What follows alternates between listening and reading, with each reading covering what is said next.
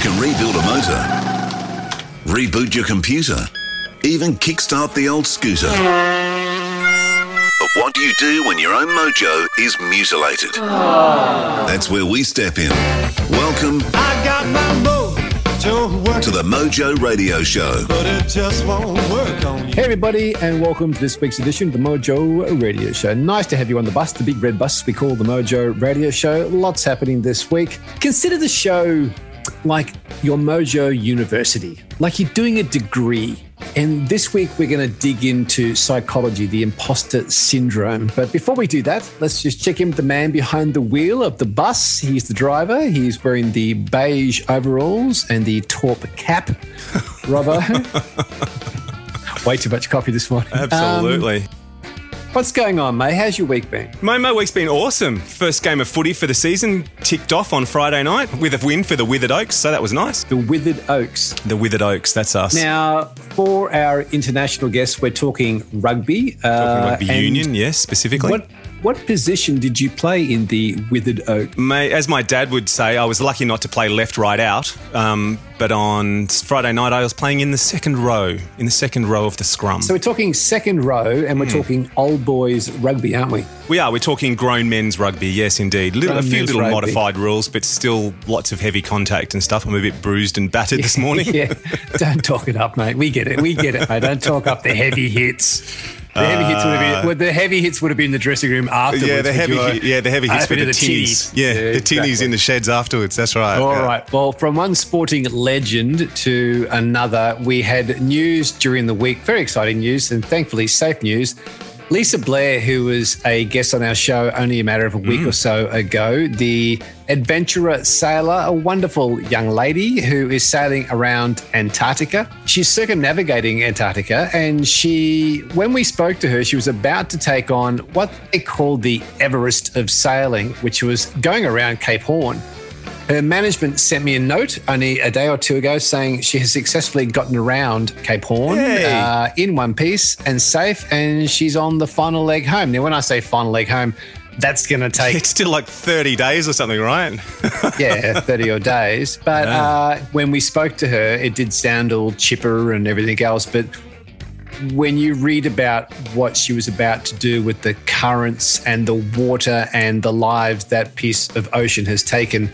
I was pretty damn happy to hear she got around it and just sort of top lady. So we'll catch up with her when she finally gets back. Yeah, congratulations, Lisa. The Mojo Radio Show. Now, this week on the show, we have a very interesting topic, and it's probably something that everybody suffers with. It's the imposter syndrome. We're going to dig into that with Suzanne Mercier.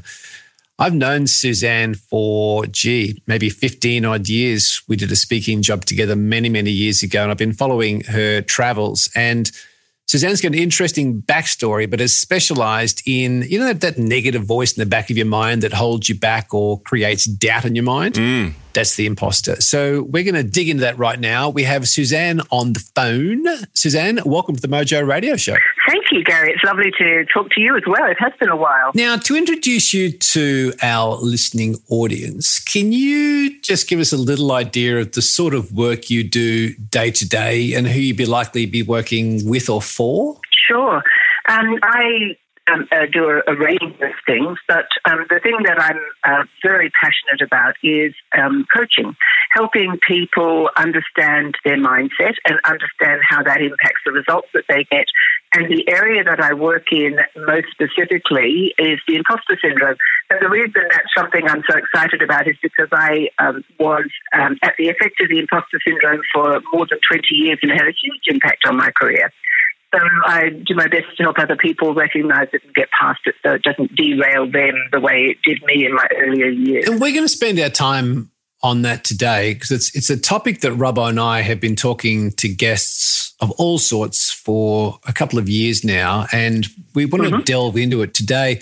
I just want to start by something that was on the front page of your website. It said, Suzanne provides a path to recognise and step up to our own potential. And I just wanted to start with something I'm curious about. How does a person recognise their own potential? The reason I ask that is because, from when we're a kid, as a leader in a business or somebody working anywhere, we're always saying to other people, oh man, you could do it and believe in your dreams. You got so much potential, particularly to children. Having done the work you've done in the areas you've worked in, how do I know or believe that I have that potential? What a great question, and absolutely, it's the perfect one to ask. I think that in our earlier years, our potential is kind of reflected back to us by other people. They see that we have the capability to do something. They see we pick up new ideas quickly. They see that we master skills quickly, or whatever it might be. And that certainly would be part of it. When it comes from our very close caregivers, like our parents or people that have raised us, there's a touch of love there as well, that they see the best in us. And I think the challenge for each of us is that we don't see ourselves that way. And I was reading something recently written about whether the millennials experience the imposter syndrome. And part of their challenge, and each generation has different challenges but the same sort of outcome, and part of their challenge is that they are told they can do absolutely anything, but on the other hand, they're criticised when they don't. So I think it's an external focus. It's a real double bind. But I think it's an external feedback, and then we kind of check in with ourselves to see whether that's something that we can live up to. And sometimes it's their expectations, sometimes they're projected desires that were not fulfilled in our own parents' lives or whatever it might happen to be. So there's lots of reasons people tell us that we can step up and we have much more potential. But the challenge for most of us is that there is a mismatch between what other people think that we're capable of and what we think we're capable of. And that's what I mean by step up to your potential. First of all, we have to see what that is. And when we talk a bit more about the imposter syndrome, one of the things that we do is we deny our talents. So we do need to see what we can do, and then we can decide for ourselves what we want to do, and that may be us living up to our potential. And I think that that's a matter of choice for each of us. So we had Melissa Ambrosini on the show maybe 2 or 3 months ago, and Melissa talks about the mean girl. And the mean girl is that voice that I guess we all have. I mean, Robbo had his mean girl, but we all have our mean girl. And probably in, I don't know, maybe call it psychological circles, people talk about this imposter syndrome. Could you just define for us specifically, what do we mean when we say imposter syndrome? Okay. It's the feeling of not being good enough, essentially. I mean, it is, the symptoms show up as feeling like a fake and a fraud. So I don't feel that I'm as good as everybody else seems to think that I am. I focus, if I'm experiencing it, I focus on my weaknesses and my failures, not my strengths and successes. If I am successful, first of all, I may do my best to deny that I had anything to do with it, wanting to sort of attribute the cause elsewhere. But also, if I don't necessarily see what it is that I can do, and if I do, because I feel that I'm not good enough, I actually think that what I can do can't exactly be rocket science. So I dismiss its value. And the upshot of that is like it's like everything. It's not what you have, it's what you do with it. And for many people who experience the imposter syndrome, what that causes them to do is go into a fearful self-protect mode, which stops them from living and doing and making the contribution that they could make if they weren't in that space. That's a very quick summary. How debilitating can this be? Well, I'll share my story, which will give you a great example of that just very briefly. About 20 years ago, I walked away from a role as the director of George Cutts Advertising, and I was the first woman on the board. And for me, the day that I actually got the promotion, I thought I was going to be fired. I thought that I had done such a bad job that they were going to frog march me off the property. So I just did not see that I was doing anything of any great value. And I sat on the board for a couple of years, but then the stress of me feeling that I certainly wasn't measuring up got to me, and I left before they could fire me, which was all in my head. And so I actually think that it can be a complete derailer, as it was for me. And it took me many years to realise what was actually going on, and that while the feeling of being uncomfortable was real. The reality was that the feeling of being not good enough was real. It was a feeling, but it wasn't the reality. So I think that it can be incredibly debilitating. People experience it to different levels depending on the way that they've been raised and the things that they are sensitive to, because it sits there latent until something in our external environment actually impacts us and creates a feeling of personal uncertainty. And that's when we go into that feeling of not being good enough. You look back now and you reflect on it, 20-odd years of it. What did it really cost you when you think about it, Suzanne, of those 20 years, and you think about specific instances where that imposter syndrome was a part of your world? What do you think it cost you in those 2 decades? Oh, okay. Huge cost. If I start just with the financial cost, I walked away from a pretty high 6-figure salary at the time and multiply that by 20 years and you're looking at millions. But that was only a very small part of it. I think what it cost me across the time was that I didn't market myself very effectively. I wasn't very good at saying, look, I can do this for you. And I couldn't see the value that I could bring to clients. So I wound up second-guessing myself. I wound up pulling back. I would give away far too much, thinking that if they could see that I could do this, they just might give me the work. I really did pull the ground out from under my own feet. It had significant impact. It actually, I pulled back from some quite significant opportunities that I could have had that might have changed the course of what I did. To be honest, I use that expression with some of my clients that being in your own business is the best personal development program you'll ever do, and it certainly has been that. So there's been some challenges, but there have also been some quite positive points to it as well. I think that the fact that I experienced the imposter syndrome has caused me to go into that space and really explore mindsets and how powerful they are in relation to performance, the outcomes that we achieve, the future that we want to set up for ourselves. So, it's been a pretty amazing ride for 20 years. There's gold right there. That's gold. Gold in their advertising agency 30-second spot. Do you know what's really interesting with this? And I hadn't planned to go here, but hearing you say that, something that occurs to me, and this is a nice segue back to a show maybe 2 or 3 weeks ago. We had Christopher J. Reed on the show, Suzanne, and he is one of the foremost influencers on LinkedIn in the world. And he has got his LinkedIn game happening big time. And I interviewed Chris for an hour on LinkedIn, how to use it properly, how to use it as a business tool. And I've got to say that the people who took the time to listen to the show have emailed or rung me or commented online about how powerful it has been to their business.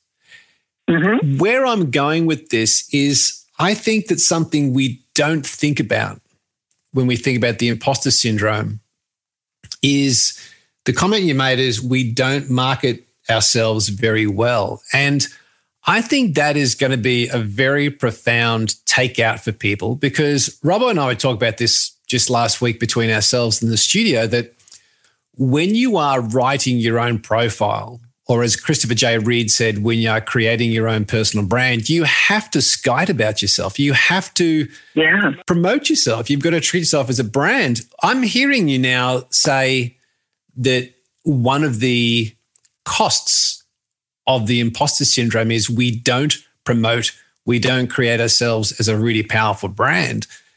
I reckon that's going to really affect people's LinkedIn profile and what they say or do. And secondly, when they're putting themselves in front of a client or a business leader, that must be costing people so much potential. Oh, absolutely. Yeah, you're so right.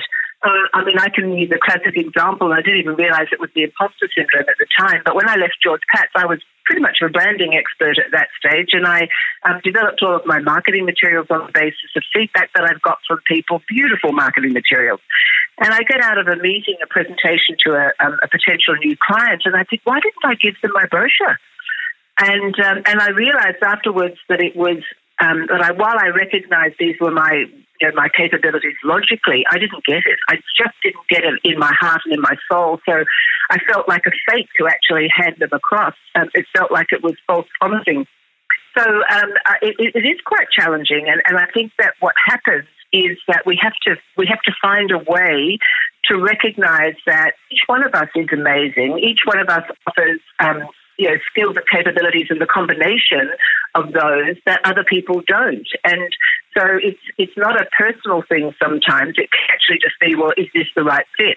But when we feel like we're imposters, we do take it personally and we take it as a rejection and we think, oh my goodness, I'm not good enough. And it confirms that cycle.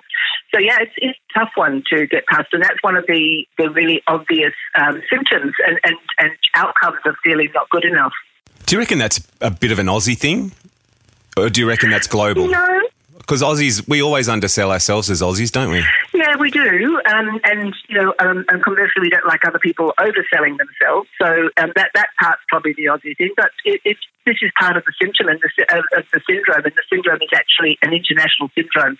Somebody once asked me if people in underdeveloped countries experience it as well, and the answer is yes. It's not a question of whether the country is developed or not, or whether it's more a question of whether, as an individual, I'm feeling uncomfortable because I'm sitting in a space that I'm not used to, and some people might say it's sitting outside your comfort zone.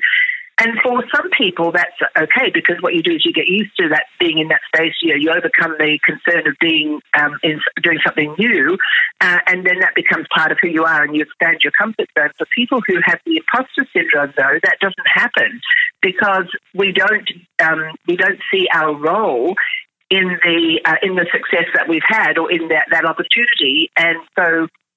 We feel very stressed and very uncomfortable sitting in that space. We don't actually expand our comfort zone. We just remain feeling very uncomfortable. How does it feel? Tell me a typical day of somebody who's struggling with this. What does it feel like? What are you saying to yourself? What are you doing? I've only been working in this space for about 8 years, but the journey has been a lot longer than that. It was 8 years ago I realised what was going on.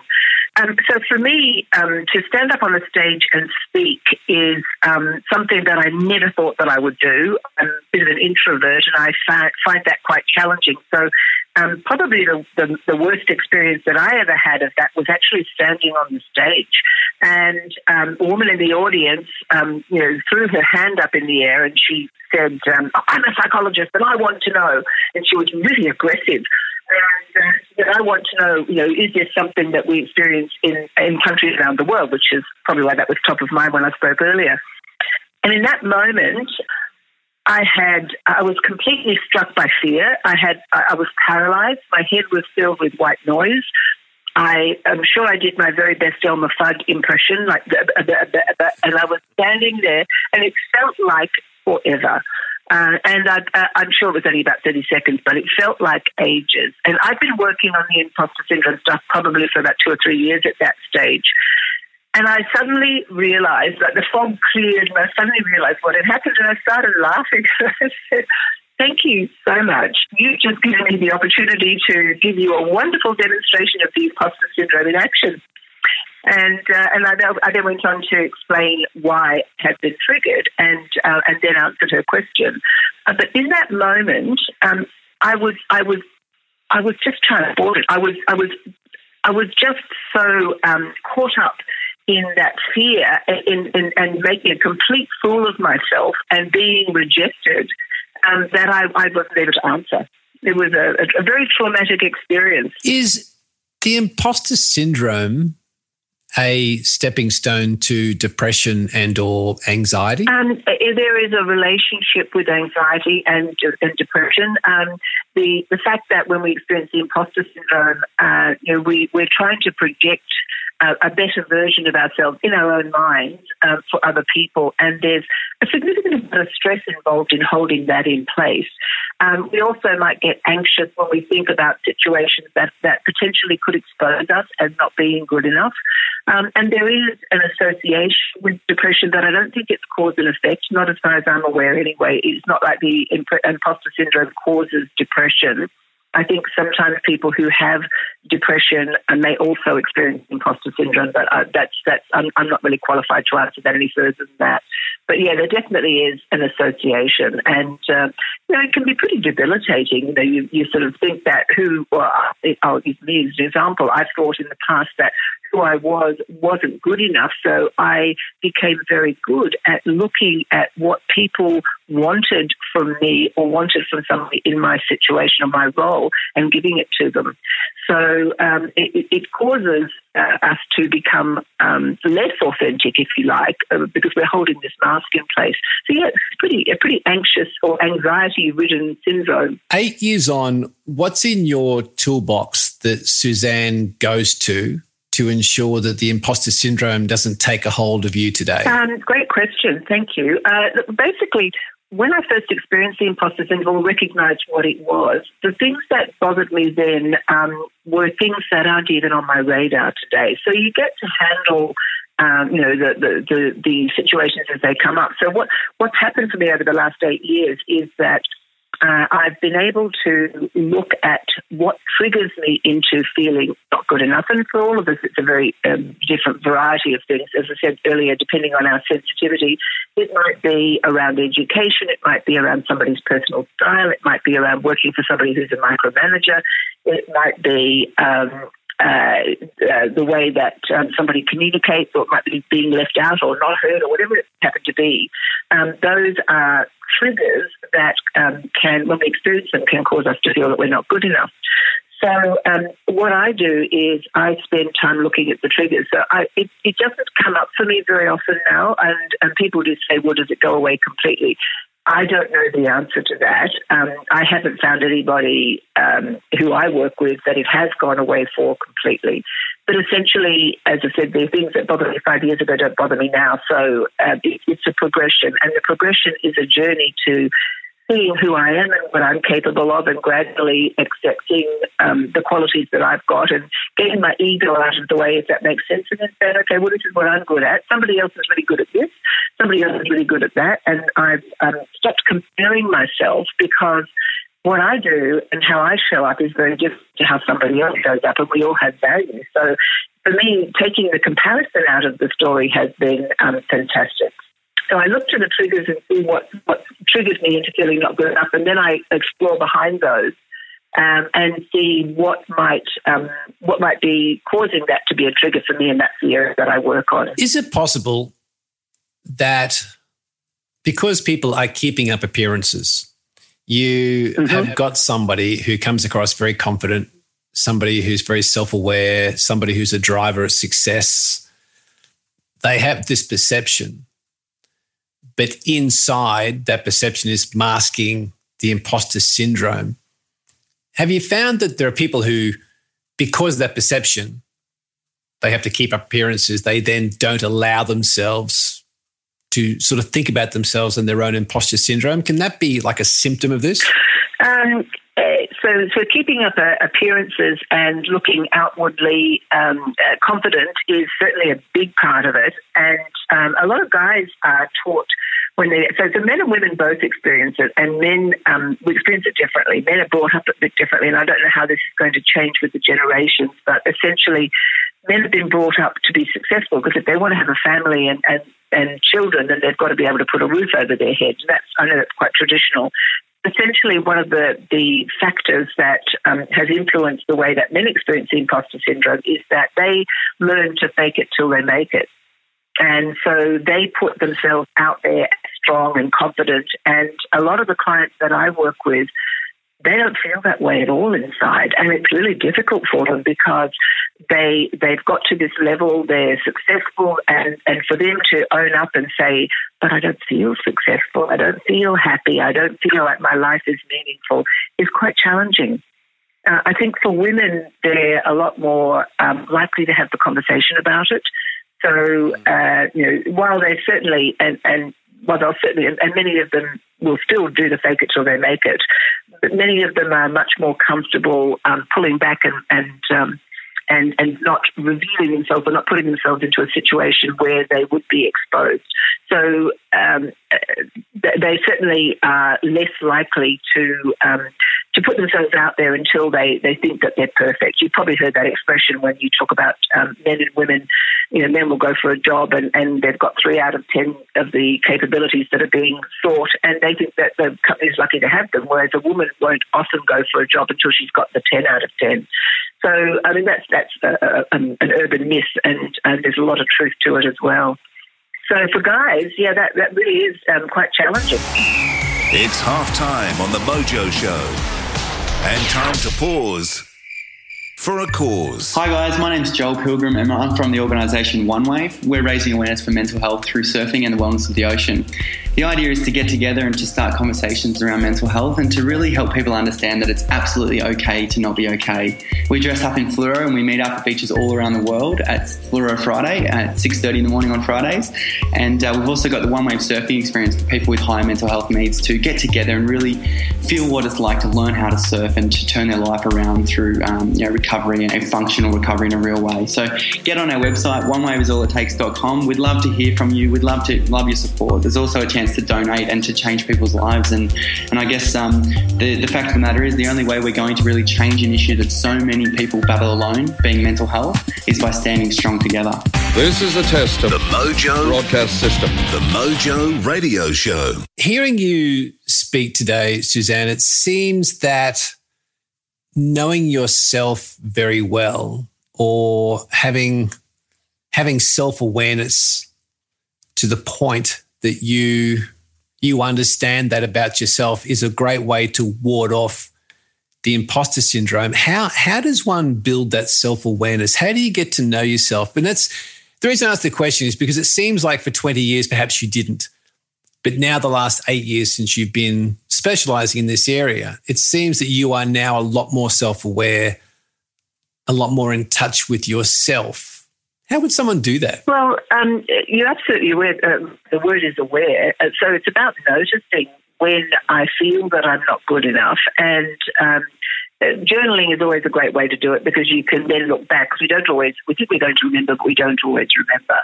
So basically, when did this occur and what was going on around me and why did I respond that way? Because a lot of times, there's a situation that occurs and we have a response.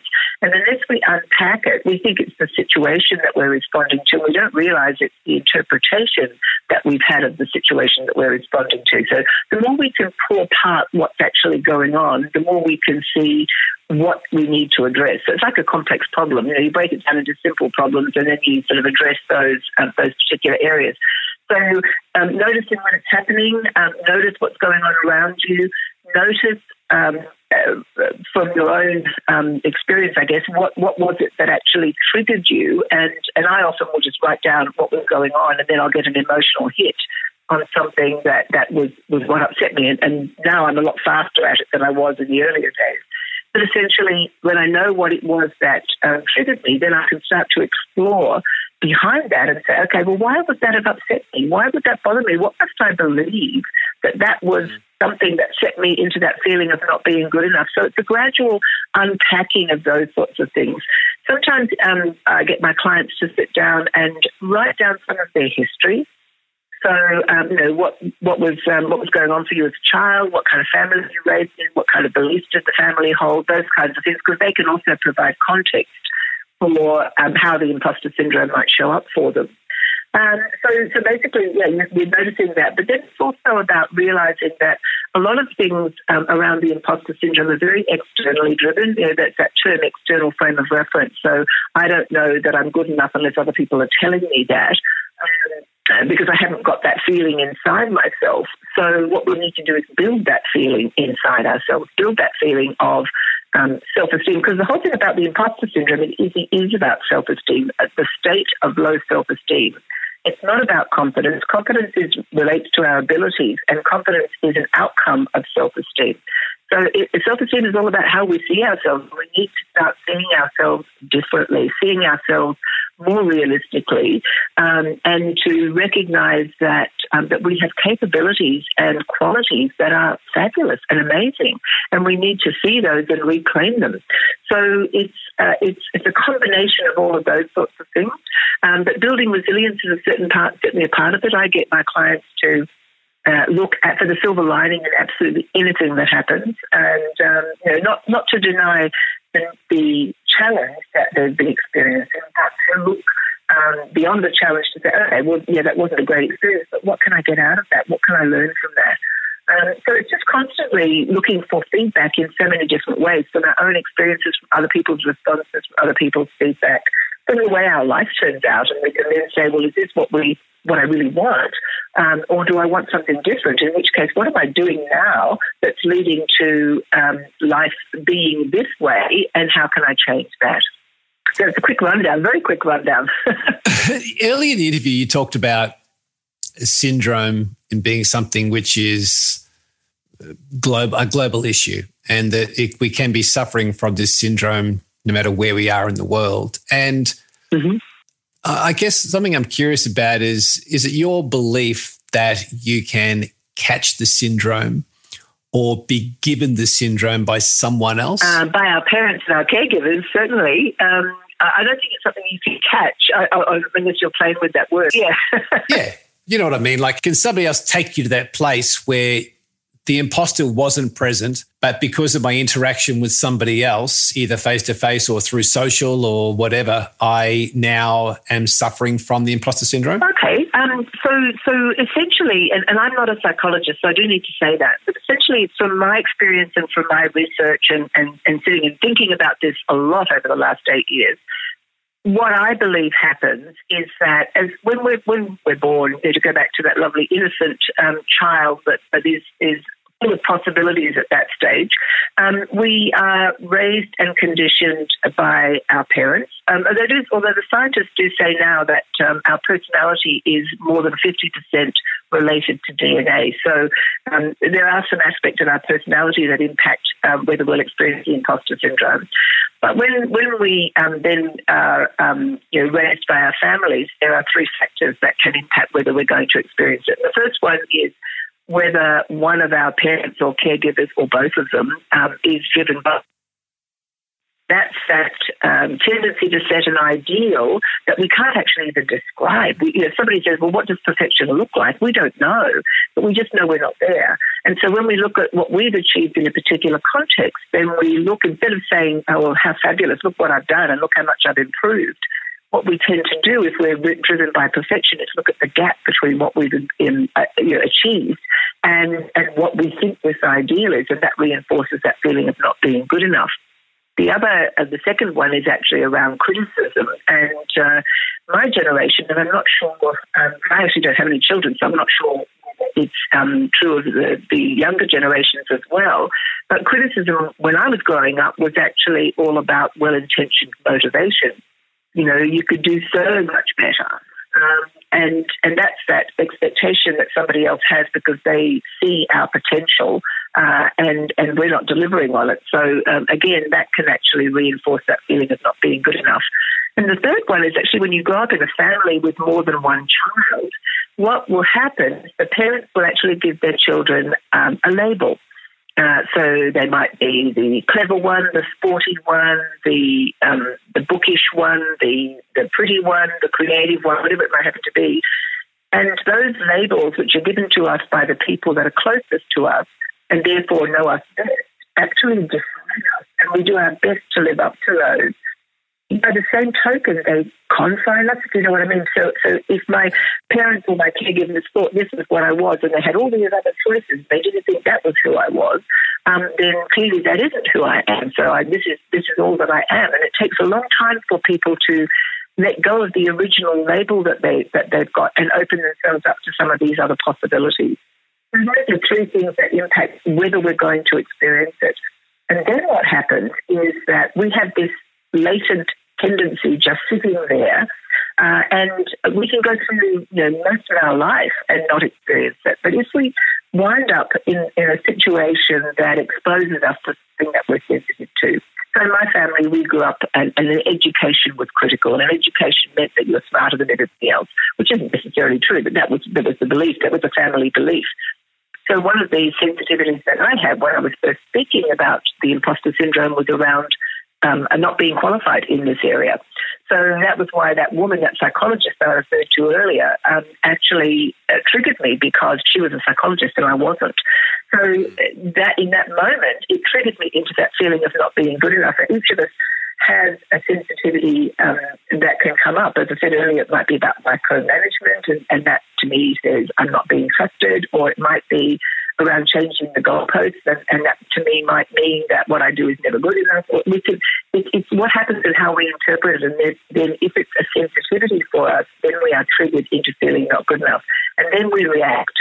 And we react in a variety of ways that that protect us and are designed to reduce our vulnerability and restore some. I guess, hearing you talk about it laying latent until it's triggered, I guess my question is, does the imposter syndrome lay latent in all of us? Interesting question. I actually believe that it is the imposter syndrome is that feeling of not being good enough. And I think we are neurologically programmed to feel that.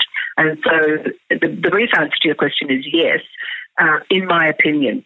I think what happens is we get this tap on the shoulder that says, well, this is not quite where you want it to be. Time to grow, time to change, time to do something different. And it depends on how we respond to that neurological tap, if you like. And some people say, okay, well, now I'm going to go out and I'm going to climb Mount Everest. I'm going to go and get my PhD, or I'm going to do something. Some other people may, in that instance, take that as a sign that they're not good enough and pull back. So I think that it is something that all of us experience. It depends on how we handle it. And how we handle it will be to a large degree influenced by the conditioning that we've been exposed to as we grew up. I'm very mindful of your time, so I've got two quick questions, and I think this is terrific. I think this is gold-plated syndrome right here. We, over the last number of years, Robbo and I have interviewed a number of people who work in the area of health and wellness. Now, whether it be Sean Stevenson, who does a very successful podcast series, Ryan Munsey from Natural Stacks, who is a health and wellness psychology guru, or even just the last couple of weeks, Derek Dellinger, who's the fermented man, who talked about the gut and food. And the reason I bring those guys up, and there's a bunch of others we've interviewed, is that through all of it, we've talked about the fact that your mood essentially is controlled by your gut. So what you put into your system controls your mood. Have you found, in your experience of working with people and yourself over the last number of years, that your food intake, what you take in, food and drink into your system, can alleviate and or elevate your imposter syndrome? Do you have any experience on that? Thinking about it, it's not something I've thought about, but thinking about it now as you're asking me, there is a belief that eating red meat makes us more aggressive. So I suppose that it is possible that if we have a diet high in red meat, we might be more reactive than we would be otherwise. But beyond that, I'm not really able to say. Sorry. One final thing before we wrap up, Suzanne, I saw a piece you wrote and you talked about standing in your power. There is somebody listening to this show who goes, I buy into it. I agree with all that. I definitely have an imposter syndrome. I like what's been said, but from where I'm standing right now, I'm not feeling any power. What's the first step in your mind to feel like you've got the power? Well, to take responsibility for it for a start. I think that when we place the responsibility for our life and where it is in the hands of other people, we have no power. So by accepting responsibility and accountability and saying, well, I can't change what comes at me, I can change how I respond to it. That's powerful, because then at least I can do something with that. I can choose how to respond. So that certainly is a large part of it. And I think that when we can take responsibility for that, then we see and we can see who we are, and we can see the talents and capabilities that we bring. Then we can kind of create the world that we want to a large degree. Get my clients to hold out their hand in front of them and put reality in one hand, usually the left hand, and possibility in the other. And I think that it's about recognizing where we are right now and saying, okay, well, maybe this isn't quite what I want, maybe this is not exactly where I thought I'd be in my career, which is what a lot of people feedback to me when I'm talking to them about imposter syndrome. And nonetheless, what I would like to achieve is I would like to have a successful business, or I would like to reach the top of my career ladder in my organisation, or I would like to have to go in and work for a not-for-profit and make a difference in the world. Whatever it is that we want to do, we need to move from where we are now to there and to open up those possibilities. And the way to do that is to truly see ourselves and accept responsibility for the way that we show up, to separate out what occurs in our world from the way that we interpret it, because it's our interpretation that we respond to, not the event. So if we can not take it personally and recognize that there are certainly other interpretations than the ones that we might automatically have, then what we're doing is starting to break down those patterns and allow ourselves to see the possibilities to move forward. And that, I think, is powerful. I love that idea of the two hands, with one hand's got reality, one hand's got possible. I think that's gold. In fact, Robbo, I go so far as to say that two hands, it's gold fingers. Like what I've done there? I do. I can see that. Yeah. I can see where you're going. I'm not sure it's working, but I can see where you're going. Where the fingers are going. Try and stay with me, kids. Try and stay with me. I'm moving at a pace here. We reconnected after quite a while, Suzanne, through the Leadership Think Tank, as I said at the start of the show. Yes. And one thing I find with groups like this, and as I said in the introduction, the Leadership Think Tank is an organisation which brings together people who are leaders or potential leaders going into the future. It puts them in the forum where they're amongst like-minded people and they can help each other, foster each other, share ideas, critique each other, hold each other accountable. I like that whole idea of it. And yes, you'd have to think, perhaps, I know you're a guest speaker for the Leadership Think Tank, but you must find that organisations like that is a great way to have counsel around you to hold your own imposter syndrome at bay. Would you agree with that? I certainly think it's a fabulous environment for people to support each other to be successful. Yes, absolutely. And I'm not sure whether it holds the imposter syndrome at bay, but it depends on how honest the people are with each other, which I think sometimes can be quite difficult.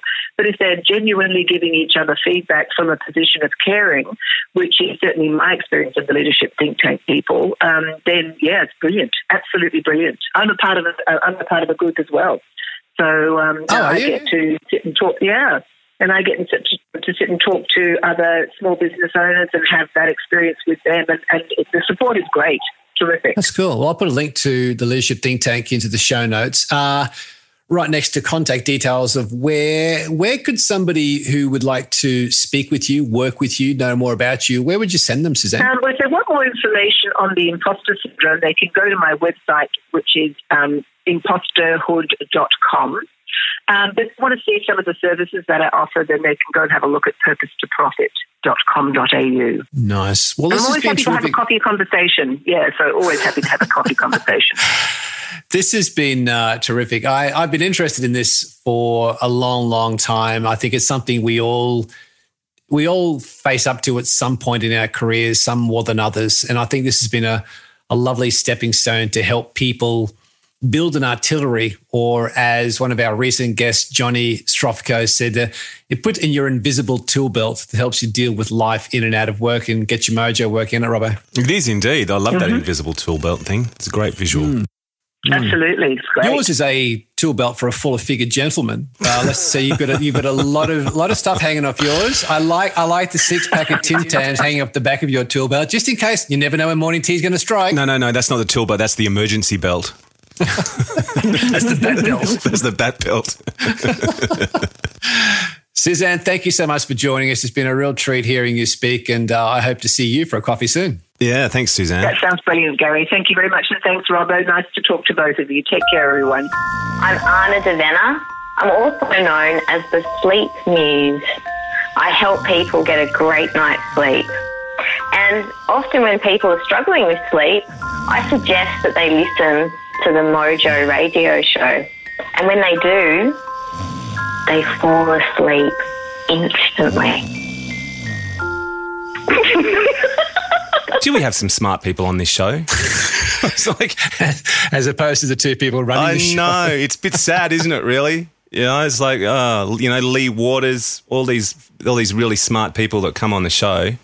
It's just like, oh, okay, hello. We do have some smart people on the show. The thing that is most relevant, I think, about today's show is that everybody suffers from it. Some people think it's just some people got it, some people don't got it.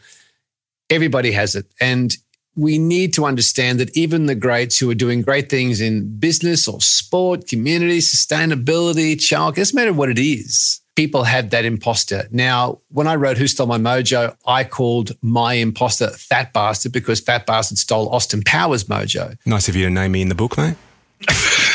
I wasn't going there. I just think it's such an important show for people to sit down and analyse that voice. So I thought Suzanne was terrific and I really appreciate her time today. So there you go. Now, let's close this little shindig today. What have we got to close the show? Look, I think we've got to give a quick shout out to Chuck Berry. You know, he's known as one of the innovators and the father of rock. Is his Godfather?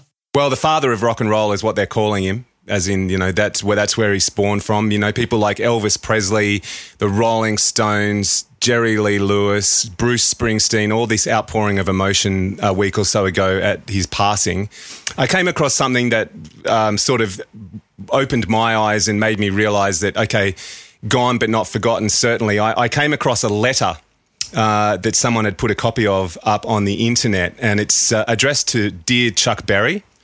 And it's from the Cornell University in New York on behalf of the Voyager Interstellar Record Committee. Now, back in 1986, these guys launched a rocket in the hope of finding intelligent life in space. So this thing's just out there floating through the cosmos.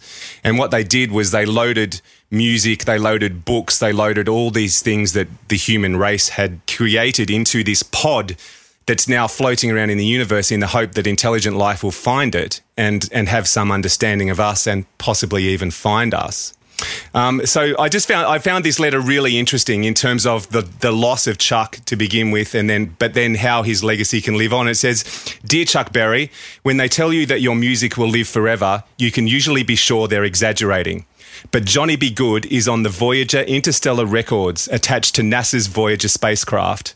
Now, 2 billion miles from Earth and bound for the stars, these records will last for 1 billion years or more. Happy 60th birthday with our admiration for the music you've given to this world.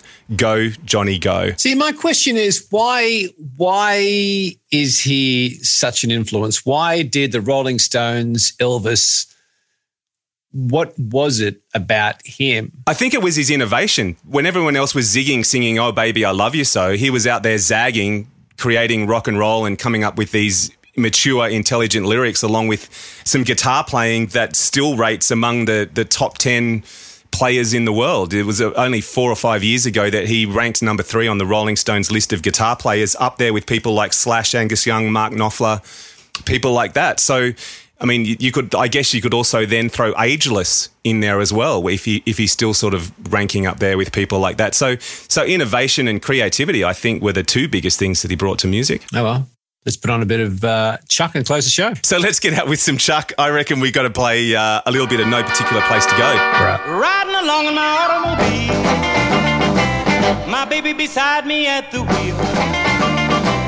I stole a kiss at the turn of a mile, my curiosity running wild, cruising and playing the radio with no particular place to go. Riding along in my automobile, I was anxious to tell her the way I feel. So I told her softly and sincere, and she leaned and whispered in my ear, cuddling more and driving slow, with no particular place to go.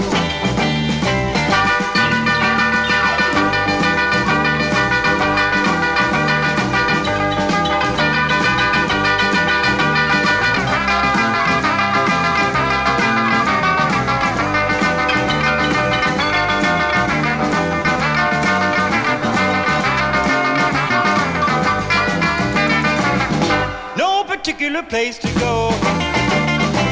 So we parked way out on the Kokomo, The night was young and the moon was gold, so we both decided to take a stroll. Can you imagine the way I felt? I couldn't unfasten a safety belt. Riding along in my calaboose, still trying to get her belt to loose. All the way home I held a grudge for the safety belt that wouldn't budge. Cruising and playing the radio with no particular place to go.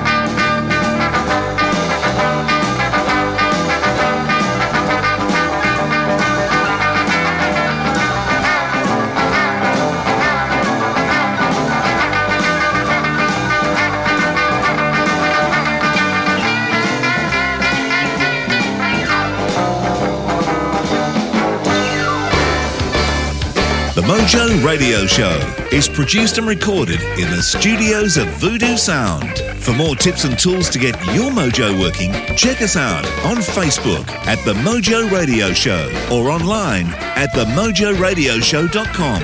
For more about Gary, see GaryBurtWhistle.com, or to polish your next audio or video production, check out voodoosound.com.au. And for the right voice, realtimecasting.com. Andrew Peters speaking. See you next time.